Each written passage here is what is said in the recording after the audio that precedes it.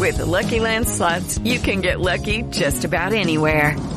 This is your captain speaking. We've got clear runway and the weather's fine, but we're just going to circle up here a while and get lucky. No, nothing like that. It's just these cash prizes add up quick. So I suggest you sit back, keep your tray table upright, and start getting lucky. Play for free at LuckyLandSlots.com. Are you feeling lucky? No purchase necessary. Void where prohibited by law. 18+ terms and conditions apply. See website for details. Judy was boring. Hello. Then Judy discovered ChumbaCasino.com. It's my little escape. Now Judy's the life of the party. Oh, baby, mama's bringing home the bacon. Whoa, take it easy, Judy. The Chumba life is for everybody. So go to ChumbaCasino.com and play over 100 casino-style games. Join today and play for free for your chance to redeem some serious prizes. ChumbaCasino.com. No purchase necessary. Void where prohibited by law. 18+ terms and conditions apply. See website for details. With the Lucky Land Slots, you can get lucky just about anywhere. This is your captain speaking. We've got clear runway and the weather's fine, but we're just going to circle up here a while and get lucky. No, nothing like that. It's just these cash prizes add up quick. So I suggest you sit back, keep your tray table upright, and start getting lucky. Play for free at LuckyLandSlots.com. Are you feeling lucky? No purchase necessary. Void where prohibited by law. 18+ terms and conditions apply. See website for details.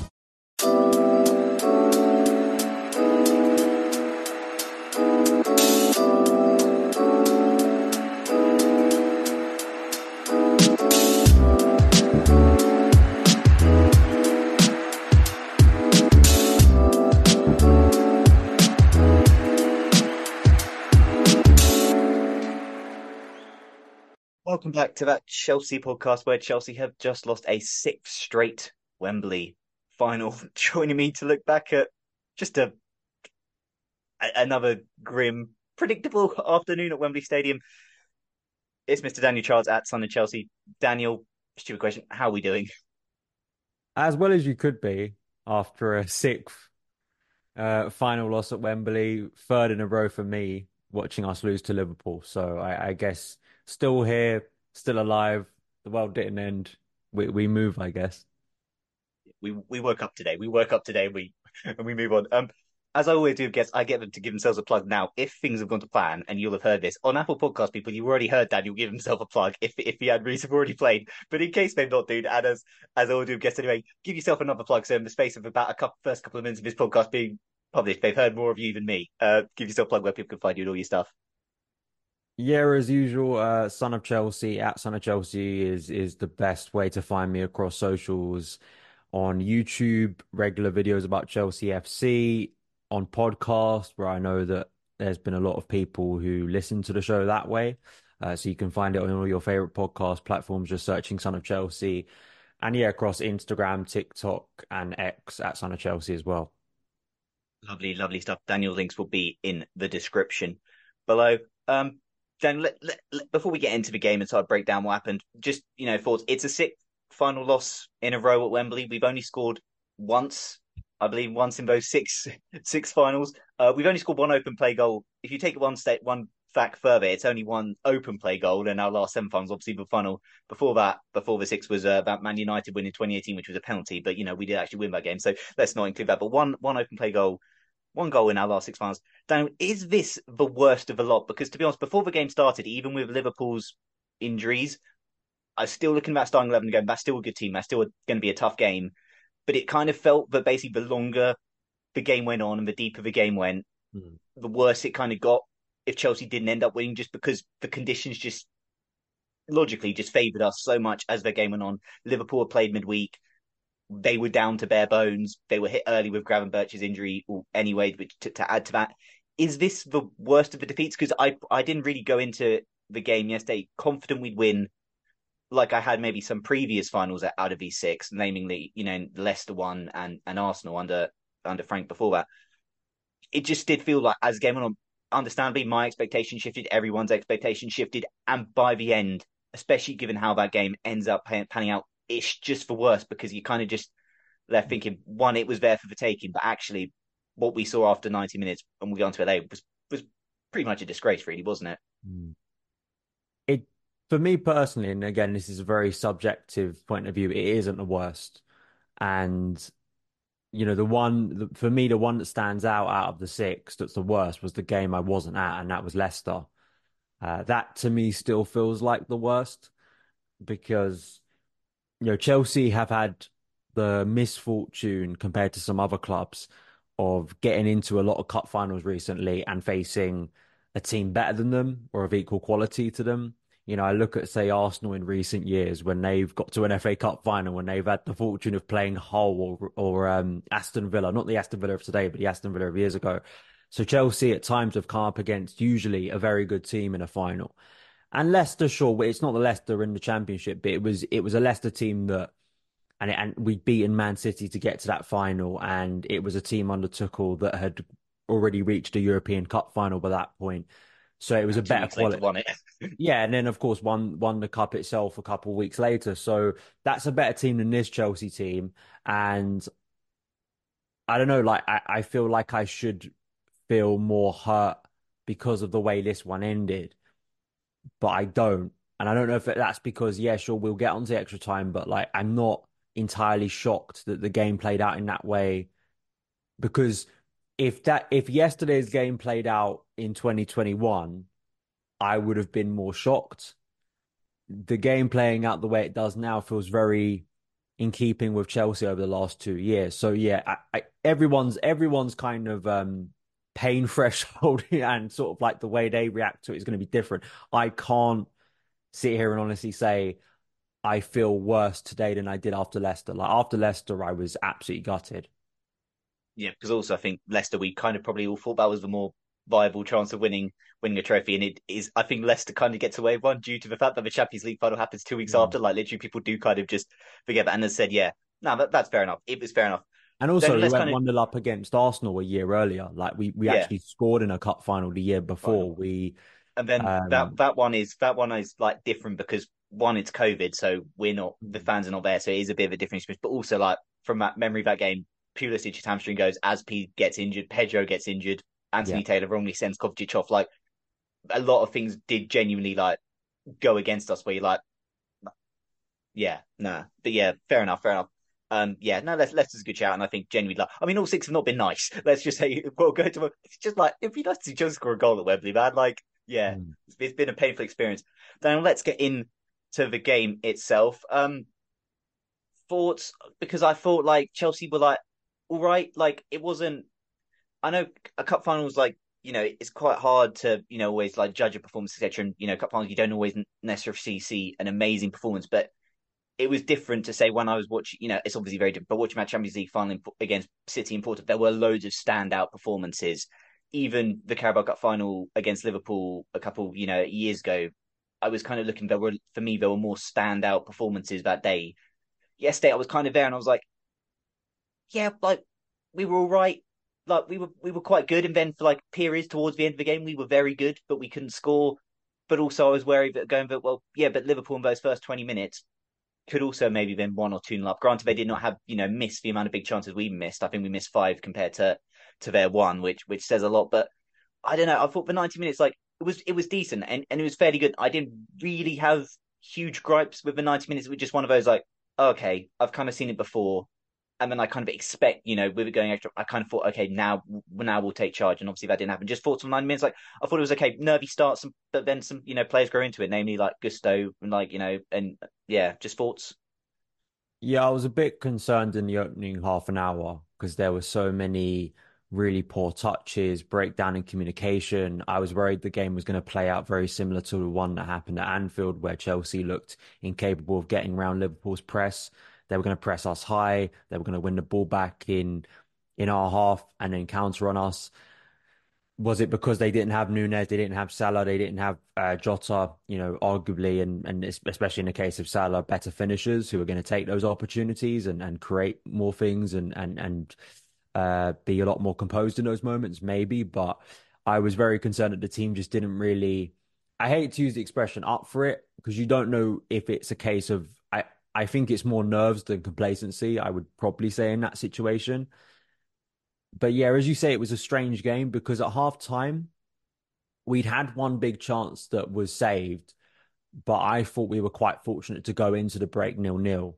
And then there are even periods in the second half where I thought we like we kicked off in the second half, and within like 30 seconds we were being hit on the counter by Liverpool, and just stuff like that just didn't give me a lot of confidence that structurally the team looked that good. But then, as you say, as the game goes on, and in that sort of last 20 minutes, Chelsea physically looked like they were the better side. They looked like they were suddenly overwhelming Liverpool. Liverpool looked like they were really struggling to keep up with the pace of Chelsea. And I agree. I went into extra time feeling confident that Chelsea would continue to attack. I mean, whether you never know whether Chelsea are actually going to take any of their opportunities, but I had a belief that the game, if it continues to play out in this way, at least Chelsea are giving themselves a chance of winning it. And yeah, the steep deterioration in basically any looks at goal after extra time or the beginning of extra time was staggering, really. So I'd say I was speaking to a mutual friend, Adam Newson. He gave it a 6 out of 10 performance. I probably agree with him. I don't think it was anything better than that. I thought the performance we had against Liverpool in the 2022 League Cup final was better than this one. And I agree with you, right? I'd say this one was potentially on par with the FA Cup final one. Yeah, We were a bit better in an attacking sense this one than that final, but that yeah, final, the FA Cup final, was one where I was like, it was more easier in understanding to lose, because that FA Cup final we weren't yeah. really, the level we were in the Carabao Cup one previous. Yeah. And I do think as well, finals, I agree with you in the sense that like I think people judge or look at finals in an unfair way. Finals are very weird games, and they usually are very bad games, like very bad spectacles to watch. I think that is something to me that kind of gets forgotten about a lot of the time when we analyze I things. Is mean, like Daniel, I people, bring you back to the last final. Chelsea won at Wembley, 2018 against Manchester United. One of the worst games of football yeah, I've watched. Manchester United didn't turn up till the second half.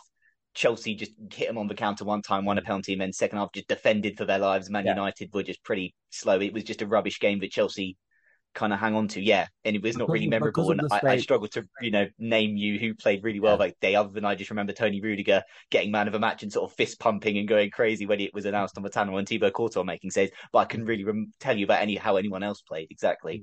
I mean, that's the thing, right? It's like, and I'd imagine if you're a neutral yesterday, you wouldn't have been that entertained watching that final. I mean, I know you get a late goal in extra time, but other than that, I mean, the result. I don't think was that surprising, was it? Like everyone I saw from a neutral point of view thought Liverpool were going to win. Liverpool won the game.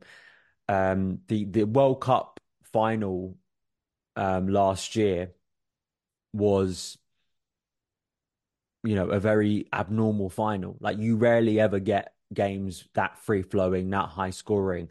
So it's difficult to judge, and I think that's where when we get to the extra time discussion, I think intangibles become more relevant in tactics and patterns of play and stuff. I think it becomes more. I think finals are much more. I'm not saying tactics are irrelevant. That's obviously farcical, but you do feel in finals that they become a leveler between teams, and it really does become about those kind of intangible, things of who's going to be braver on the day, who's more scared to make a mistake, who has the conviction when those big chances come up. And I think that really reared its head in the final, 15 minutes of the game.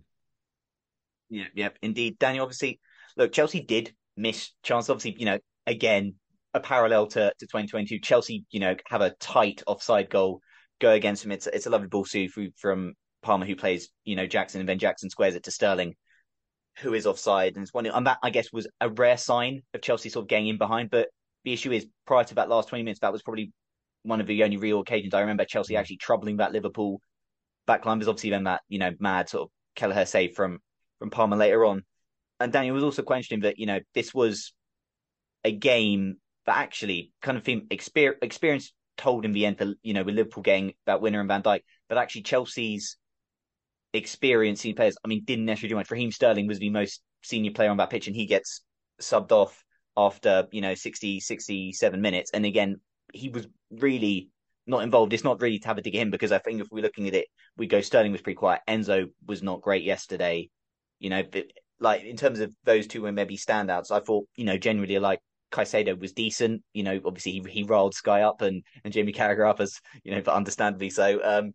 But genuinely I was kind of looking and go, but the best player on the pitch was for me probably yesterday was Wataru Endo for Liverpool in midfield. Like genuinely, it was just a weird game. It's what I talk about. It's weird to judge players because I thought like when we're looking at these performances, like I genuinely don't know if Chelsea who was like really good. Like Connor put in a shift as he always does. He missed two chances. Like it's just quite hard to analyze, but it did just feel that certainly for first half anyways, some players like Sterling and Enzo didn't I don't want to say go missing, but they weren't really up to the level you kind of hope and expect, given that, Sterling's played in a number of cup finals before. He loves playing at Wembley Stadium. Enzo Fernandez has played in a World Cup final. It's not just to single those two out, but those two players who actually out of this squad have some of the most experience of playing at this level. The only other one is say a Ben Chilwell. Thoughts? I would say Cole Palmer is probably the standout Chelsea player for me. I think he did everything within his power to try and help Chelsea win the game against Liverpool. He obviously sets up the Conor Gallagher chance late on. I thought he really grew into the game, especially in the second half. And I think he's the one that really stands out to me as someone who can come out with their head held high. I mean, Petrovic didn't make any like outstanding world-class saves that you would go, oh, wow, like that's one of the greatest saves I've ever seen. But he still made some important stops. I think very much continuing with what he's done most of the season, which is be a calm pair of hands, confident, competent player in the goal for Chelsea. Disasi had some shaky moments in the first half, but I thought grew into the game as well. And there are a few times where I thought Malo Gusto showed his quality again. I feel like Cole Palmer is probably the standout player. And I mean that again, there was a lot of things about yesterday's game that were not that shocking in the end, really. Like Cole Palmer is Chelsea's most important, influential player. Chelsea are bad at finishing chances. We get done from a set piece. I mean, it's funny at times how freakish finals can be, but then also how reflective they are. It's always that saying, right? Your biggest weaknesses usually come to haunt you in the biggest moments. And I think that was the tale of Chelsea yesterday of not finishing your chances. We have unfortunately we haven't in recent weeks, but especially earlier on in the season, we had a real problem in defending set pieces, and we got away with one in normal time, and then of course conceded late on in really poor fashion. So yeah, that's other than Palmer, I don't think there are many Chelsea players that you're actually going to put up there and say that was a really outstanding performance. Unfortunately, I said, Danny, it was weird. Like it was kind of like it was one of those, like it was kind of like an okay team performance. It was weird. Like I said, there were not really standouts. It was kind of one of the things you were kind of relying on Cole Palmer to redo something, as we mentioned. That little moment he gets for one to play that ball for Jackson in behind, and then Jackson square for Sterling, and he's again at centre, great chance. It's by Kelleher. Look, Danny again later on in that game. You see, and Kunku comes on. He somehow contrives the ball not going. Disasi kind of has like basically an open net ball, kind of just the way it comes to him too quickly, kind of balloons off his knee straight up into the arms of Kelleher as they kind of hits the post. He then also has a late chance. 1-1. So it's not like Chelsea, didn't have a chance to win that, but it was kind of like they were on top the last 20 minutes, Daniel, and you kind of felt that this was where they were gonna logically. You kind of thought, well, Chelsea, you've got them where you want them. Granted, you've not won it in 90 minutes, but this is the time to strike. This is the time now where you're like, okay, Liverpool's race kind of, at that point you're looking, Liverpool's race kind of looked around. They've lost Ryan Gravenberch early in this game. As the minutes gone, their squad's going to get weaker. By the second, their squad's just going to get tired because they've also played midweek against Luton. So Daniel, let's kind of, I guess, talk about the key moment next time. Obviously, in the regulation, Van Dijk has a header ruled out for a Endo offside for sort of basically blocking off Colwill. It is Ryan here, and I have a question for you. What do you do when you win? Like, are you a fist pumper, a woohooer, a hand clapper, a high fiver? I kind of like the high five, but if you want to hone in on those winning moves, check out Chumba Casino. At ChumbaCasino.com, choose from hundreds of social casino style games for your chance to redeem serious cash prizes. There are new game releases weekly, plus free daily bonuses. So don't wait. Start having the most fun ever at ChumbaCasino.com. No purchase necessary. VGW Group. Void where prohibited by law. See terms and conditions. 18+. Lucky Land Casino, asking people, what's the weirdest place you've gotten lucky? Lucky? In line at the deli, I guess? Aha, in my dentist's office.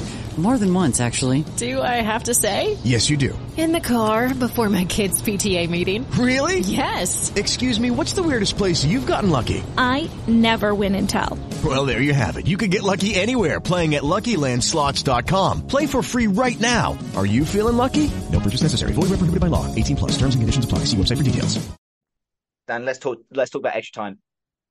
I'll be honest, maybe people think it's extreme. I thought that was an utter disgrace, just given what we had seen. And I think it's a real shame when we're talking about this team a week ago and we're saying they were courageous at City, the way, they kept going. Yes, they conceded that equaliser, but they were courageous and they stuck to a plan. And it kind of seemed, and you kind of saw them, celebrating all those block stuff. And then it seemed like in extra time, Liverpool, Klopp and those players, Liverpool grew every single minute, and Poch and those players, it felt like you were watching in real time them shrinking.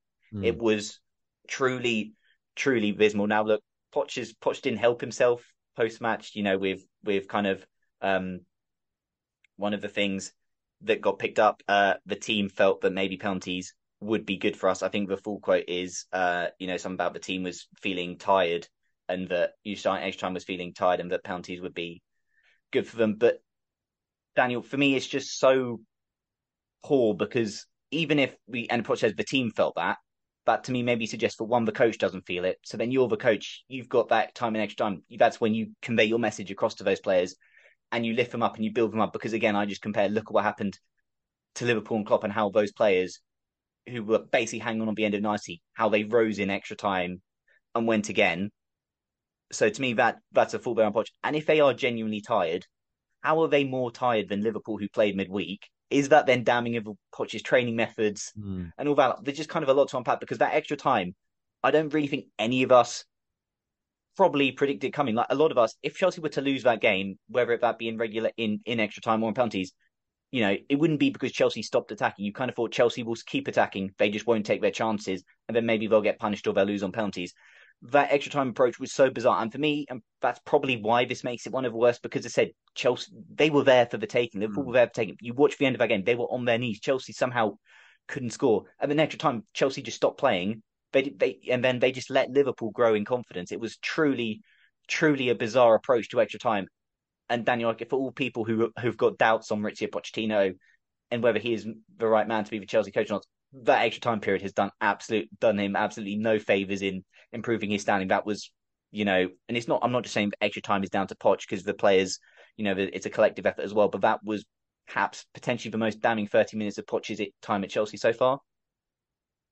I think that the issue is that, there are ways you can break it down, right? Are you someone that is more looking at the coach, and as you've, I think, just broken down correctly, like physically, the mentality, what is the direction and the instruction of the players? Like, was the way that quote comes across is that maybe Poch's instructions were not to hang on for penalties. And then you kind of ask the question, well, why hasn't that message come across to your players? Why haven't they taken that on? Why aren't they being brave enough? Then I kind of come towards the next part of it, where you really, in that last 15 minutes, and I tweeted this, that I think you saw the differences between two clubs. And I think you saw the differences of why Chelsea have fallen so far in recent years from a club like Liverpool. And the reason comes, of course, tactically, comes from recruitment. But I also think it comes from the pulse of the club, a real sense of unity around Liverpool that they have. And you can feel it within the fans, and they have such a belief in the squad and the coach and the group of players that they can overcome obstacles.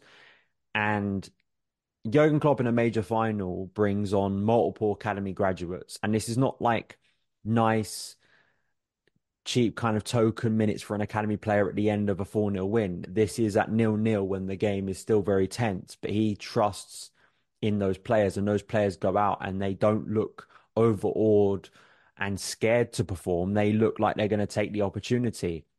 And I think it reflects a club unified, a club having a solid vision, a sense that they all come together for the greater good. These all sound like very cheesy, I guess, ways to frame it, right? But I do think it says so much in that kind of 15-minute period of the differences, right? And at Chelsea, we see individuality kind of come above the collective.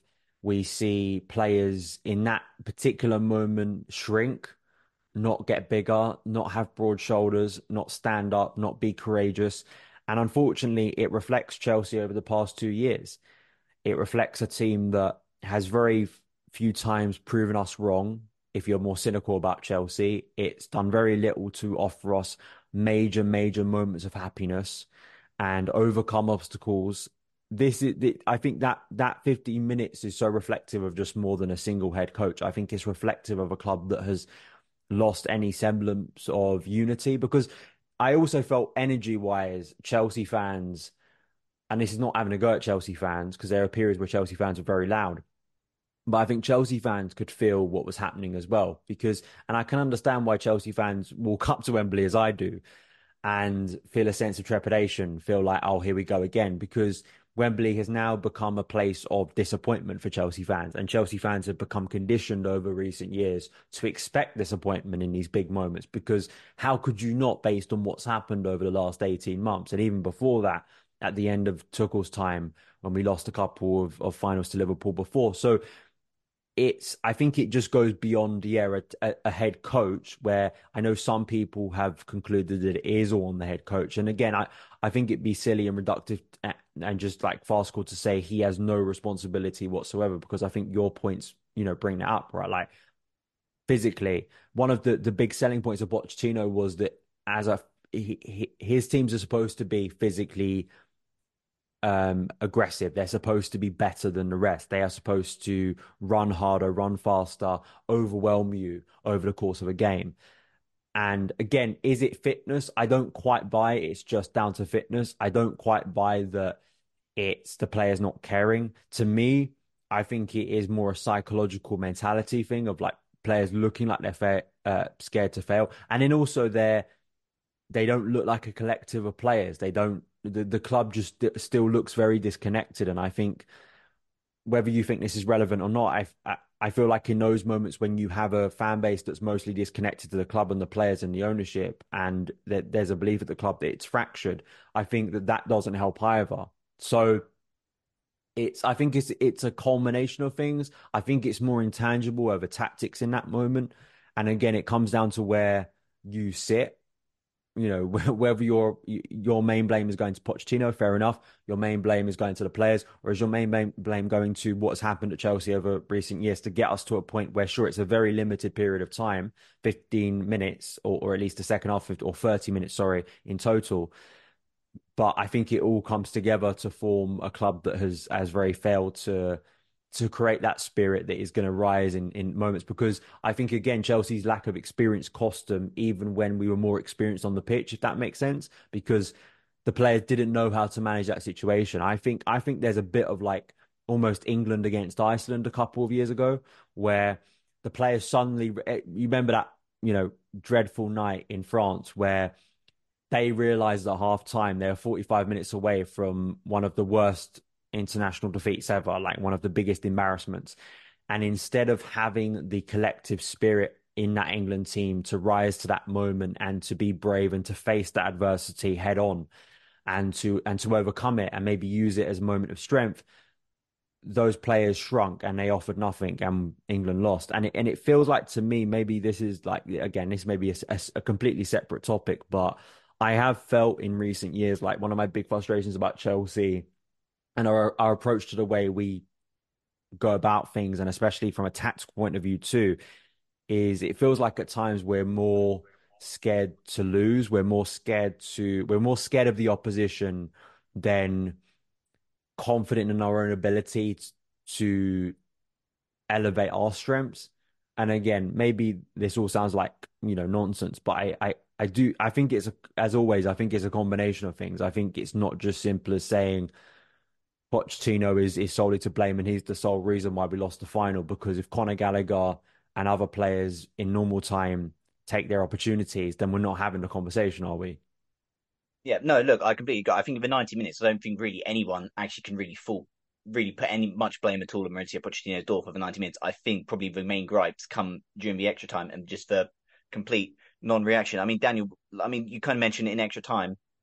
I said Liverpool's team, for the start of that second half of extra time, Keller in goal, Gomez, Van Dijk, Kwanzaa, Simicast, Endo, McConnell, Elliott, Clark, Diaz, Dans. Now, bear in mind the likes of Van Dijk, and look, I know defensively that's still like a fairly solid team, but you're looking at Diaz, who at that point was like cooked. He's also played midweek. It kind of just goes to your point, but just a lack of belief that that Chelsea team can be that, because I feel that Chelsea team should be beating that team out there, dude. Even with Yeah. the character that Liverpool side has, and they have that installed with their culture with Klopp, etc. No one can tell me otherwise that that Chelsea team we had out there shouldn't still beating that Liverpool team, given like the situation. It said Liverpool were more tired than us. There's not a world where Liverpool can't be more tired than us going into that extra time period. So no, it was just so poor. And Daniel, look, the goal we can see, it's something that had been threatened. We'd seen it about an hour earlier when Van Dijk headed home from a ball into box, and again, it's just been an Achilles heel of Chelsea this season: set pieces. Yeah, I mean, it really has. Like I say, it hasn't been as much of a problem in recent weeks. At least it hasn't felt like it. I can't remember many set piece goals we've conceded in recent weeks, but pre-Christmas it was a real big problem. And there were question marks over why Ben Chilwell in the set piece that led to Van Dijk's disallowed goal, why was he marking Virgil van Dijk? And then to concede a goal in that manner, so cheaply, is a near post run, a flick on. It's just abysmal, right? And that is something that you can squarely put at the head coach. I think that is something that's fair, right? Because it's a continued issue structurally. I mean, Frank Lampard continued to get criticism for our inability to defend set pieces, and I think it's only fair that you look at a head coach, and for me, I think it's fair if you see a pattern of things over a period of time, and it costs Chelsea, and it really does. So yeah, I think that it's just inexcusable, really. It's hard to know how to really analyze it that deeply. It just shouldn't be happening. Yeah, no, agreed. I don't think that extra time period we witnessed should be something we witnessed. I said I genuinely think that's probably one of the worst. That just period was one of the worst things I witnessed this season, because said it just went completely. It was if Chelsea had maybe been hanging on towards the end of the 90 minutes and they continued to play that way, that would have been made more sense. It was just not. Chelsea were on top of the end of that game, and they really should have scored. It was truly harrowing. And I said my criticism for the 90 minutes, is on kind of a standard. We miss chances we can't create, but I said in extra time we stopped trying to do that. It was almost like this weird belief, like we were scared that we would miss them, so let's not create them in the first place. It was like, well, no, surely still try and create them and back yourself at finally one more go in. You've got 30 minutes to do this, and you should have plenty of opportunities. And yes, Liverpool had I said that team in extra time, they still had, a decent backline out there, but that was a backline, but we're still struggling to deal with Chelsea's threat because they've been struggling towards the end of the 90 minutes. No, it was really poor. And I said that was, it's not, just solely Poch, because said Daniel and I've kind of listed out a number of things it could be, but the fact is that the fact that Poch was just unable to turn that tide is still pretty worrying when you then just compare just what happened on the opposite touchline with Klopp. And it's, as I said, without them to go into And details, as well, but it's quite damning. This is a criticism people have had of Pochettino, and it shows again in a cup final, right? Like, would Pochettino do what Klopp did in that situation? Would he bring on 3 academy graduates? And the answer is no, right? Like, he wouldn't bring on Leo Castledine in that situation. He wouldn't bring on Boniface. He wouldn't bring on Alfie, even though he has brought on Alfie Gilchrist at times. Would he do it in a more problematic situation, in that intense situation?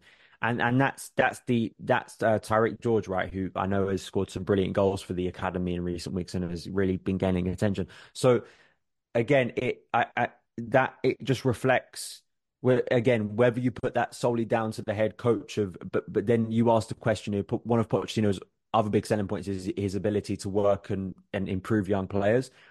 And why isn't he getting the best out of them at that situation? Someone said to me as well, like, we had some academy players on that bench. Why didn't we bring them on? If there was such a fear over our fatigue, which again, you ask questions over, obviously the issue that Liverpool played in midweek, we didn't.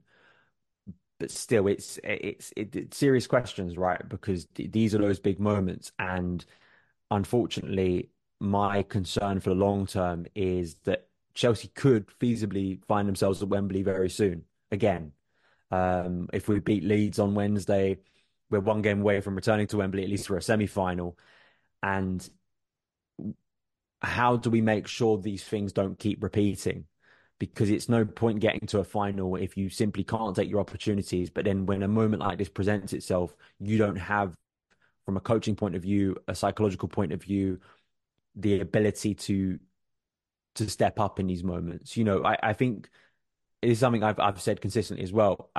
With a young team, I can deal with naivety. I can deal with coming up short against more experienced teams. I think what fans really struggle to deal with is when they see moments like yesterday when really we look like there's an opportunity there to take and we don't take it, or they just see a team that just isn't attacking, like isn't trying to win the game, isn't trying to make things happen. How as a fan are you supposed to get infused and inspired by that? You don't. There's nothing there. This is what has become so depressing about watching Chelsea over recent years, is too many times I walk away from games going, well, the team gave me really nothing to get excited about. Like I've had absolutely nothing to feel confident about, and that extra time period was such a great demonstration of it. Yeah, no, I said I think there's ways to lose football matches, and that was just not one of them. And it was just really poor, and it just kind of leaves you just going, what could have been. Hey guys, it is Ryan. I'm not sure if you know this about me, but I'm a bit of a fun fanatic when I can. I like to work, but I like fun too. It's a thing. And now the truth is out there. I can tell you about my favorite place to have fun. Chumba Casino. They have hundreds of social casino style games to choose from with new games released each week. You can play for free anytime, anywhere. And each day brings a new chance to collect daily bonuses. So join me in the fun. Sign up now at ChumbaCasino.com. No purchase necessary. VGW Group. Void where prohibited by law. See terms and conditions. 18+. Dan, you kind of mentioned, Klopp and the trusting of youngsters. I'll throw in one of our first list of questions here that came in from good friend Harry Saratov. How ironic is it that Bowley and Eghbali were there to watch us lose at the hands of pure profit youngsters when they took to the pitch? Do you think they saw dollar signs instead of footballers? Because Dan, it was something I did notice. You see Liverpool, I mean, they have an academy player in Conor Bradley start, but then you also see four of those players also feature, bring on sort of during the game and on that pitch at the end. Dan, it did feel just so strongly ironic. And look, they were not the reason Liverpool won, but they certainly helped contribute to a victory. And it did just strike me that, quite damning and ironic when the whole sort of discourse around Chelsea this season has been, will Chelsea sell Conor Gallagher or not? The importance of making pure profit on the books, etc. And then you see Liverpool, and look, who knows how big a career those Liverpool players will have. But the point is, they like trusted to actually help the first team win a trophy, whereas we're looking at Chelsea going, you can help us make some money, not win a trophy. It's just quite damning again. Probably goes to a wide point of the culture between the two clubs, the difference in culture. Yeah, absolutely. I think that the issue is right, and this is the big flaw in for pure profit selling academy players is, number one, the club have put themselves in that situation to begin with. No one else has. One of the things that really irritates me is when I hear people try and make excuses for it, in the sense that some like mystical force, like it's some weather disaster that like you can't it's like an earthquake or something like that. A tsunami has come and forced Bowley and Ighbali to sell all of our academy players. Like there's nothing we could have done. No, like no one forced us to spend £1 billion. No one forced us to put ourselves in this situation where financially we're probably going to have to sell some players, and there is a reality of selling academy players. But that was also such a great example of like why, for me, the overlooking of Cobham is just such a flawed concept. Because if you get to the final and you lose, for me, it isn't the point to win, isn't the point to make us, isn't this whole idea of us winning. And I know some people have accused the club that actually it's not really about winning. I can't quite buy that, because if you don't win, this club isn't going to make a lot of profit. Like it's not a Man United situation where you've got this incredibly massive ground and you are one of the biggest clubs in England. You always will be one of the biggest clubs in England, and there's going to be a revenue as being Man United that you're always kind of going to have, probably. So surely it is about winning, but then it shows you the flaw in that strategy, that you are undone by, well, not again. It's not an academy Liverpool player didn't score the winning goal. It was their most experienced player scored the winning goal. But of course, there is that irony there. I know one of the big Gary Neville quotes has been doing the rounds, which, is the typical Gary Neville hyperbole just because he wants to get a quote for himself out there. But I can understand why fans look at that and go, there is a absolute irony there. And when you're seeing the amount we continue to spend on young players, it asks a serious question of this strategy and how we're going to rectify things in the summer. Yeah, no, look, I think the line you're referring to is Klopp's kids versus the blue £1 billion Bottlejobs. I mean, to be fair to him, I think the blue £1 billion Bottlejobs is spot on, even if that Chelsea team out there did obviously not cost £1 billion, but Chelsea have spent £1 billion. As I said, the Klopp kids, look, just to get out there, Liverpool's starting age before the final was older than us, and their starting age at the end of the game was also older than us. Yes, that may be affected by Virgil van Dijk. And yes, some of their players that came on as probably maybe similar stages to our players, but the point is, the four academy players who did come on don't have a huge amount of senior football experience between them. And to me, it just did quite felt damn that, again, not to throw the boot in at a couple of hours in Noni and Mudryk, but someone like Dan, I think it was Dan's up front, whatever, was more of a threat. He could have scored, was more of a threat than those two come on, those Liverpool youngsters, again, with a lot less senior football behind them, look better and look more likely to thrive in that situation than a Mudryk and a Noni, players Chelsea have spent, considerable money on. The Mudryk one for me is such a big example of where the flawed strategy, it rears its head, right? Because I just don't. I think Mudryk. I know this may sound harsh. I've just run out of patience with Mikhailo Mudryk already, and I know again. I always try and talk about how young players need time. I think the problem I have with Mikhailo Mudryk is, and this is not really about him as an individual. Again, it comes down to our strategy. Is you buy players who don't really have much football intelligence, who look like they can't really perform that well on the pitch. So much so that Pochettino has basically forgotten about Mudryk in recent weeks. Like it was a bit of a surprise he even played yesterday, and that was probably because it went as deep as it did, and maybe some options he would have liked to have had on the subs bench instead. And again, like I just don't. You see Callum Hudson-Odoi, what he's done at Nottingham Forest this year. We sold Callum Hudson-Odoi for like what was it, 4 or 5 million? Ridiculously low fee given current market insanity. And I think he's already surpassed Mudryk's Premier League goals for this season. We've seen consistently how Callum this season getting football in a preferred position. He's just a better footballer. Like I'm sorry, he just is. Like I don't care how much Mudryk was worth. Like that, the market. I'm not someone who sits here and looks at transfer fees and buys them. Like in terms of like that tells you who a good footballer is. Like no, like and it symbolizes the difference, right? That I have confidence if Leo Castledine or Omari Hutchinson, who's doing well on loan at Ipswich, had the minutes Mudryk did, they'd probably be having a better and more effective season for Chelsea. Yeah, fair enough. And look, on Callum, is not to go over ground. Look, I think at times also a change can be best for a player, and it probably was best for Callum to move on. So I don't want to, and I'm not saying you're doing this. I don't want to say go in a world where if Callum stayed, things are magically different at Chelsea. He's doing a lot better. Mudryk, he may well be doing. But you understand the point. It's like I'm not saying that Callum staying at Chelsea. No, Daniel, I completely agree. And when you look at the fact that we sold him and Billy Gilmore and Ethan Ampadu for what combined £15 million or something like that, when you see some of the fees spent, it's just absolutely laughable how it sort of got to that situation. And look, I know in some cases with like, I think Billy and maybe other players. Oh, I know Billy was under this ownership, actually, wasn't he? But still, yeah, it does kind of make a point that these players who've sort of you come through the academy, even if some of them were signed like Ampadu from Exeter, etc. The fees we've kind of recouped for them and how well they're doing elsewhere. Remember the fees we spent on other players, and really not the value for money. But yeah, no, Harry, that certainly did stick out to me. Yesterday.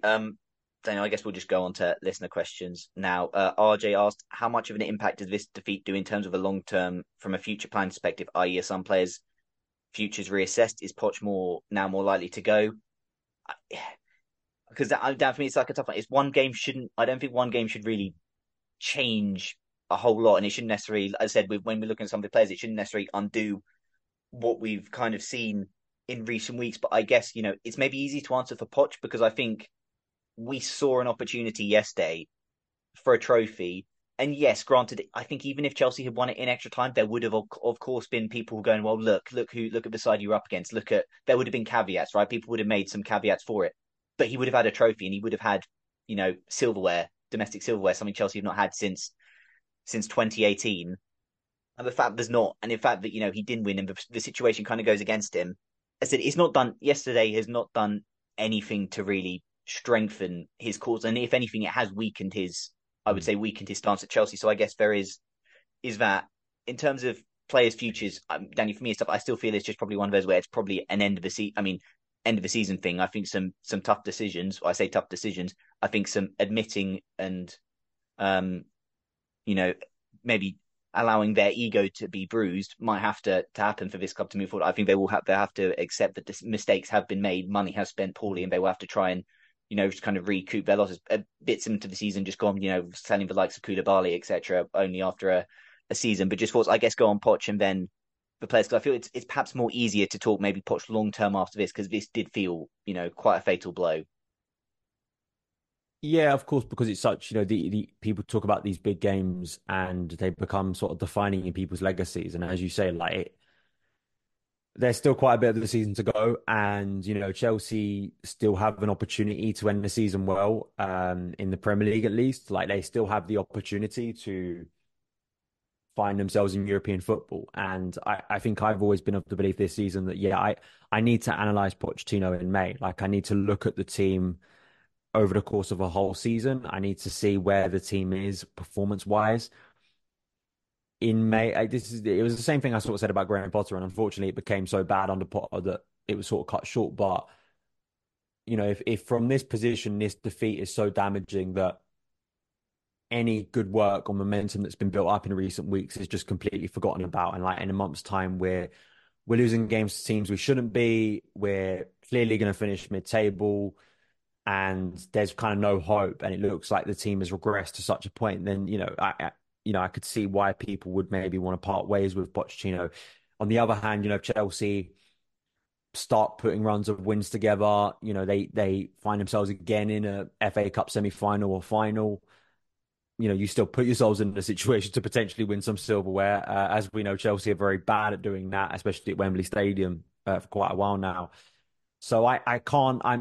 I think it'd just be silly for me to say Poch out. And then also I've been on some, and as I'm sure you are, you get, I'm on like Chelsea group chats and people say, Pochettino has to go now. And it's like, the big question is who comes in? And there isn't an obvious answer out there. And the obvious answers that would have been relevant like 5 years ago with an older squad, I don't think are as relevant now. Like there are some managers who I just don't think would work at all with this squad. And a year ago, I was sat on this podcast. I think we were close to a year ago when we beat Dortmund, right? And that was like one of Graham Potter's big moments. And people talked about how Graham Potter was the big problem at Chelsea. And if we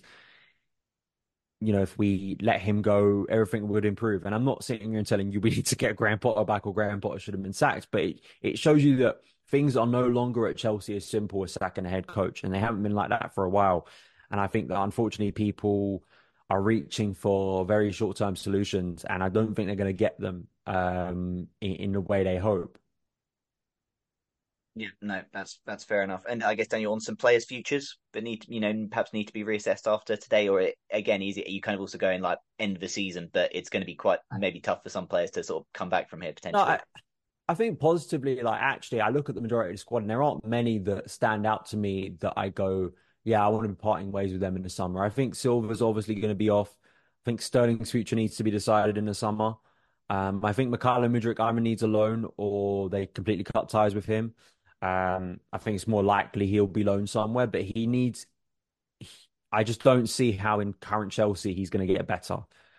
Other than that, I mean, they bought so many players now that and some of those have barely even played football consistently, like Romeo Lavia. Like we haven't even seen any of them this season. Nkunku has barely played this season. Connie Chukwuemeka has barely played this season. Like there are, Wesley Fofana is an easy name to forget, right? Like there are players within the group who I think need time to develop, and I can't make a firm judgment on them. So actually, when I look at the bulk of the squad, is actually only a handful of names, which is a better place than last season. Like last season, I could name you several players who I was kind of ready to cut ties with. I'm not kind of of that place because it's in some ways the club have forced themselves into this kind of alley with spending so much on a group of players that you kind of have to give them time to develop. And then also with some of them, it may be a case of understanding their development plan, and actually it doesn't look that good for them in the first team. Are they actually, in a year's time, is Mudryk going to get better if he continues on the same path at Chelsea, or would he be better served with a loan somewhere? In the case of, say, Raheem Sterling, sure, he brings you experience, sure, he brings you at least maybe 10 goals a season, but is he going to be the player to really elevate you? Is he at a stage in his career where he's going to lift the team, or can we take his wages off the book and find a player who will do that?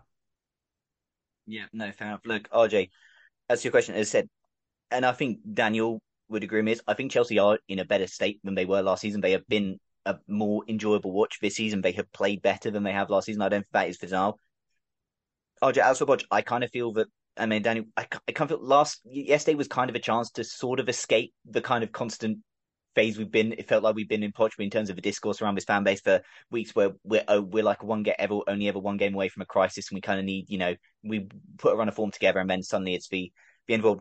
It felt like if we won a trophy yesterday, then obviously that's a form of European football guaranteed, and then it would have been a chance to, that probably would have given him probably leeway to the end of the season, and even if it, the rest of the season didn't go great, then it would just be better. But in terms of that aspect, I don't think it helped. And then RJ, in terms of some players' futures, I mean, yeah, it's quite tough. Look at the team that played yesterday, and said, Petrovic. I said, a player who, to be fair, one of those who just really does continue to impress. Said didn't have to do anything too outstanding yesterday, but did the job, and can't really fault him for the goal we conceded. As said, that defense, all I think between them had some shaky moments at the start of that game, but all I can't really fault. And I said Connor, misses those two chances. The question I can bend is like, should it potentially be someone else getting into those positions instead of him?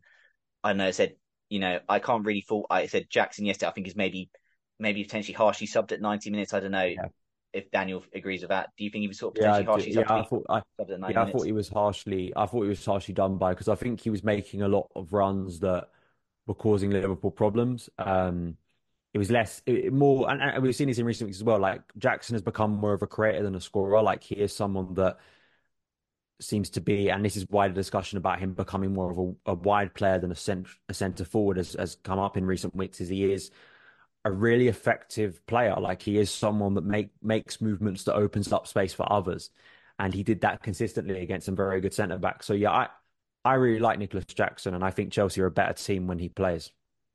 No, absolutely agree. And I think it was quite telling how worse Chelsea looked when not only he went off, but also Conor Gallagher went off, and also just kind of want to point out something that, I feel like, Daniel, again, you may have said, but again, Chelsea, you've pointed, this is quite clearly on display over the course of the game yesterday. The weaker Liverpool's team became the less competitive Chelsea. Well, it's just this weird sort of psychological thing that we might have also touched on a bit earlier. But yeah, RJ, in terms of players, look, I think you've got a decision to make over Sterling in the summer. And that's really the only decision I think you've got to make out of the starters from yesterday. The rest of them I'd be, pretty happy to see starting. Then subs wise, I guess it's a question of like, what do you do with Mudryk? What do you do with Noni? Trev comes on again. I think Trev is probably off in the summer. Just, but again, I'd be, and that's not necessarily, I think he should. I think, the way he's been handled throughout his time at Chelsea has been one of the most bizarre things I've seen. It's something I've said on pod numerous times, but I'm also wary of writing Trevor Chalobah off, because I feel like I've also, due to the way he's been treated near and near every summer, I've said, Trevor will be off this summer, but he stays. So I'm kind of wary about RJ. But yeah, no, I think it said yesterday, it's just for manner. I think extra time on what people witness is RJ just going to take people quite a long time to get over.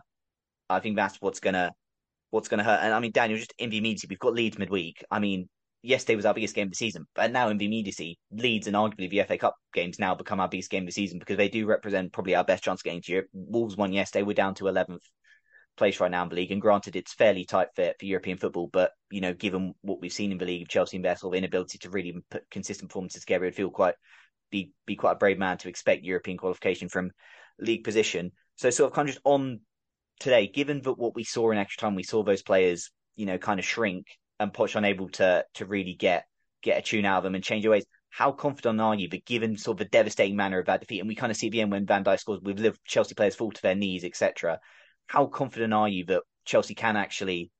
I mean, it's Leeds at home. Chelsea are the clear favourites, but this is a Leeds side riding high on confidence. But in the automatic promotion places in the Championship, they're playing good football, and this is a Chelsea team that probably their most devastating setback so far in the manner of it. And given what we saw in the drama, how confident are you just in general that Poch and these players can sort of get themselves back up again for Wednesday night? Because I'll be honest, I'm actually just given the manner of defeat and how it happened yesterday, I'm actually really worried. If we, lost in 90 minutes yesterday, I could have been like, okay, it was fine. But I think as that game went on, my concerns actually grew for how we're going to respond from it, because it just did feel such a big setback and such a bad way to lose. Yeah, there is concern because Leeds have great momentum, going into this game, and it is kind of that classic, they don't really have much to lose. Like, they're not expected to beat Chelsea, and they're I mean, very Daniel, sorry to interrupt. Chelsea's season could feel essentially be over. Chelsea's season could feel over on Wednesday after, potentially, a few days ago being like, oh, we've got, this opportunity to make it a really special week, and then could be over. That's just how drastic it is. Yeah, and they are a very intense team as well. They will bring a lot of energy, and in some ways, like, I'm just looking at them tactically for some preview stuff that I think there is opportunity for Chelsea to expose them because Daniel Farke, his kind of approach as a coach is very progressive, and he wants his teams to play a short passing style of game. So you see Championship teams sometimes and Norwich, for instance, got well battered by a better Chelsea team. Of course, not the same Chelsea team, but yeah, they've got to turn it around, right? And I think that this is a very challenging period again for Pochettino, right? How can he get a response? I mean, he did post Wolves where things looked very low in a different kind of way, and we went to Aston Villa and we won, right? So they have proven in recent weeks that they can respond to setbacks, but this is a very brutal one. And I think also for fans, I think it's a bit like, well, sure, like it's the FA Cup, and sure, like it's the chance of silverware, but like, do we really want to go back to Wembley anytime soon? Like, there's probably a bit of that as well. So like, people will probably be turning up to Stamford Bridge, like, kind of a little bit like not that up for it as much as they probably would have been. So but this is the brutality of football. Like, they have to get round it. They have to find a way to win. They have to find a way to start winning a lot of games to make this season some kind of success, relative success based on the expectations this year of getting European football. Because then a couple of days later, it's Brentford away. I think after that it's Newcastle at home, and then I think the weekend after that, if Chelsea were to win on Wednesday, it would be the FA Cup quarter-final and a chance to get back to Wembley for the semi-final. So I sound so like lazy with this, but football does change quickly, as we know, and you can go from complete heartbreak to ecstasy, and like by the end of Wednesday night, it could be a really good performance, and then we're feeling at least somewhat optimistic. But I think it's very difficult with cup finals to, compared to like a general league defeat, I think it's difficult with cup finals to overcome it within just one game. It does leave a mark, unfortunately. Yeah, no, indeed. And I said, I just think the manner of yesterday was just so damning, because it was just, I mean, I know it's a different group of players, so perhaps they don't actually have some of the baggage that other groups had. For a group of fans, though, that like it did yesterday, although some similarities occurred, it just did feel a very kind of different taste of defeat compared to recent Wembley finals, where say have been where Chelsea have kind of gone toe to toe for the whole 120, and then narrowly lost on penalties, and in some cases been the underdogs. As said, yeah, no, it was brutal. RJ. Daniel, so the next question comes in from JL. Interesting one. We showed today that we desperately need the composure that Reece brings to the team, but Malo Gusto is one of our few reliable performers. So when fit, could Reece come into the midfield role he had at Wigan in place of the erratic Moises, who drives me nuts? I mean, that was kind of interesting to me, because I actually thought out of the two, Moises Caicedo was far better than Enzo Fernandez yesterday. I thought Enzo Fernandez was just in general pretty poor. And yes, I know Moises Caicedo sure can be erratic. He potentially does give away quite a lot of fouls and clumsy fouls, and maybe people argue at City away he was unlucky not to get booked. But I don't know, thoughts on that question, because I mean, I don't necessarily. All I'm thinking is that Chelsea actually, I don't feel Chelsea in this period are actually missing Reece James a huge amount. Like, I don't think yesterday Reece James being on the pitch necessarily changes a huge amount. I don't know what you think, because I think Gusto has been an able deputy. In Chile, I thought was fine, a left back, even if just perhaps not as solid or spectacular as recent weeks. And I don't know, maybe unless you kind of thinking maybe put Reece maybe sort of in a kind of role that we've kind of seen Trent in at Liverpool at points this season. I don't know.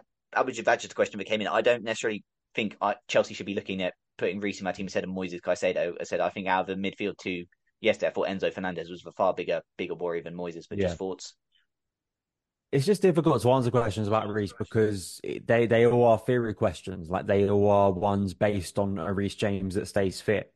And I hate to kind of dismiss the question, but we know that Reece James' biggest problem is not his positioning. It's not even his performances. It's his fitness. And it doesn't really matter because if he's injured most of the time, which he has been for most of this season, and I'd be a bit surprised if he plays a lot more football this year, then with Reece, it's very hard to answer that question. I can understand some of the logic behind it because, of course, he played a very good role there at Wigan, and there is a part of me that can absolutely see him play that kind of midfield role, even maybe a number 8 role that could be quite good. I mean, when you look at his creativity, like the way he could maybe turn with the ball and get crosses in.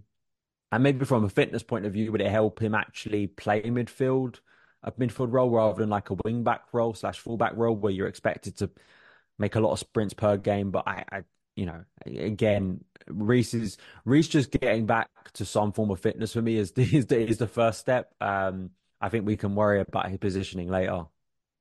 Yeah, no, that's fair enough. And as I said, yeah, Moises, maybe not one of his greatest games, but also, I thought we're just pretty solid. As I said, I think genuinely though, like the best midfield. I'm not just saying Tyrone for Liverpool genuinely just played so well yesterday. Probably just outshone them a bit yesterday, but no, I've been pretty happy with the way Moises has been playing in, the last month or two. Yeah, and then Rick commented after my question said, "Can't believe he had to next time. I backed him until now, but selling for penalties against the Liverpool youth team. Sorry, must go now." Yeah, right. That's all the listener questions that we received. It was just a truly disappointing day at Wembley. As I said, the 90 minutes, a kind of tale that we've seen before. It kind of just was very similar. The 90 minutes in a sense to sort of that League Cup final we saw a couple of years ago. What wasn't similar was that extra time performance. And I think that extra time performance is what's going to irk people for a lot of time forward. Yeah, as I said, it was bizarre, just absolutely nonsensical, and just really, really poor in a moment. Dan, before we go, I know people bemoan, the 90 minutes, etc. The chances we could have, shouldn't have scored a game, dude. But the 90 minutes wasn't where we lost the game, was it? The extra time was where we lost it. The 90 minutes is where we could have won it and probably should have won it before going to that. But also, the extra time is very much where we lost that game, and extra time is understandably where a lot of the criticism, deserves to go, isn't it? Yeah, absolutely. I think that unfortunately it's another one of those what could have been, and unfortunately that's a consistent theme at Chelsea. And when you've seen it happen so many times, it's hard to know how to come up with new ways to analyze it. And yeah, I think Pochettino, unfortunately, and the team, and this has been a theme at Chelsea as well, is there's just not a lot of patience for the team failing right now. And I think that unfortunately that's going to put more pressure on performances and mainly results in the upcoming weeks. We are kind of at a stage again, and I don't think it's very healthy, but it's just the reality of the situation is that, maybe we're not quite here yet, but maybe we are. I don't know. I think once games become like individual games and every single game kind of becomes a referendum on the head coach, I kind of don't know how you progress from that point. I think you are kind of in life support mode, and I think it becomes very difficult then to buy patience and to buy confidence and trust from fans, because as we've seen, like with Pochettino, is like people made their minds up like pre-Christmas, and in Chelsea won games, and then it became, once we didn't win games, it became about going back and retroactively basically wiping off good things that the team had done before.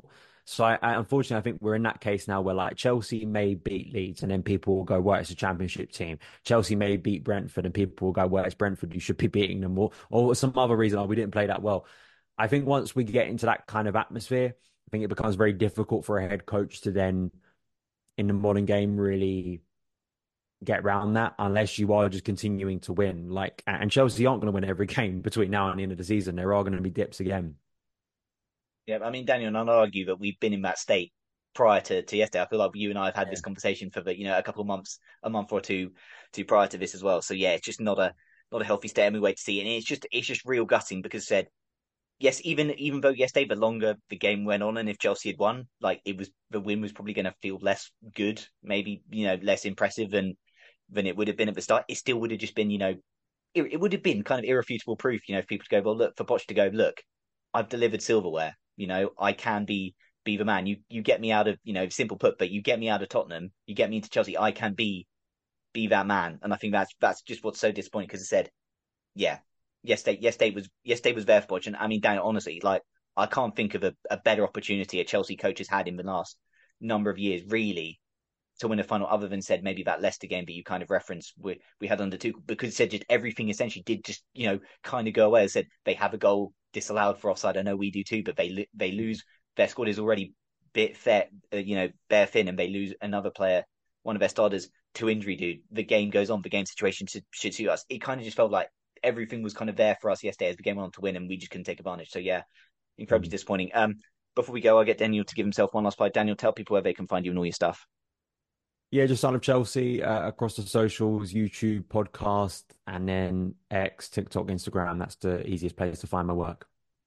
Lovely, lovely stuff. As for us, we're on Twitter or X about Chelsea Pod. We're on all your usual podcast platform providers, Apple, Spotify, Google, etc. If you've enjoyed what you've heard, please feel free to leave a rating and review. Whenever I do the pod out, any likes and reposts go a long way. They help get the pod out there. And yeah, it was an incredibly disappointing day at Wembley. A golden opportunity gone begging. Certainly, arguably a bottle job. That fateful word, the £1 billion bottle job on display. But yeah, football moves around quick. Chelsea are back in action midweek against Leeds, so we will see you then, folks, for again what now becomes Chelsea's biggest game of the season, and a chance to progress and still make something of this season, because Chelsea have not gone 2 seasons without winning a trophy in over 20 years. So yeah, the FA Cup is Chelsea's last chance to change that. But yeah, until the next episode, everybody, we will see you then. Keep the blue flag flying high. Sports Social Podcast Network.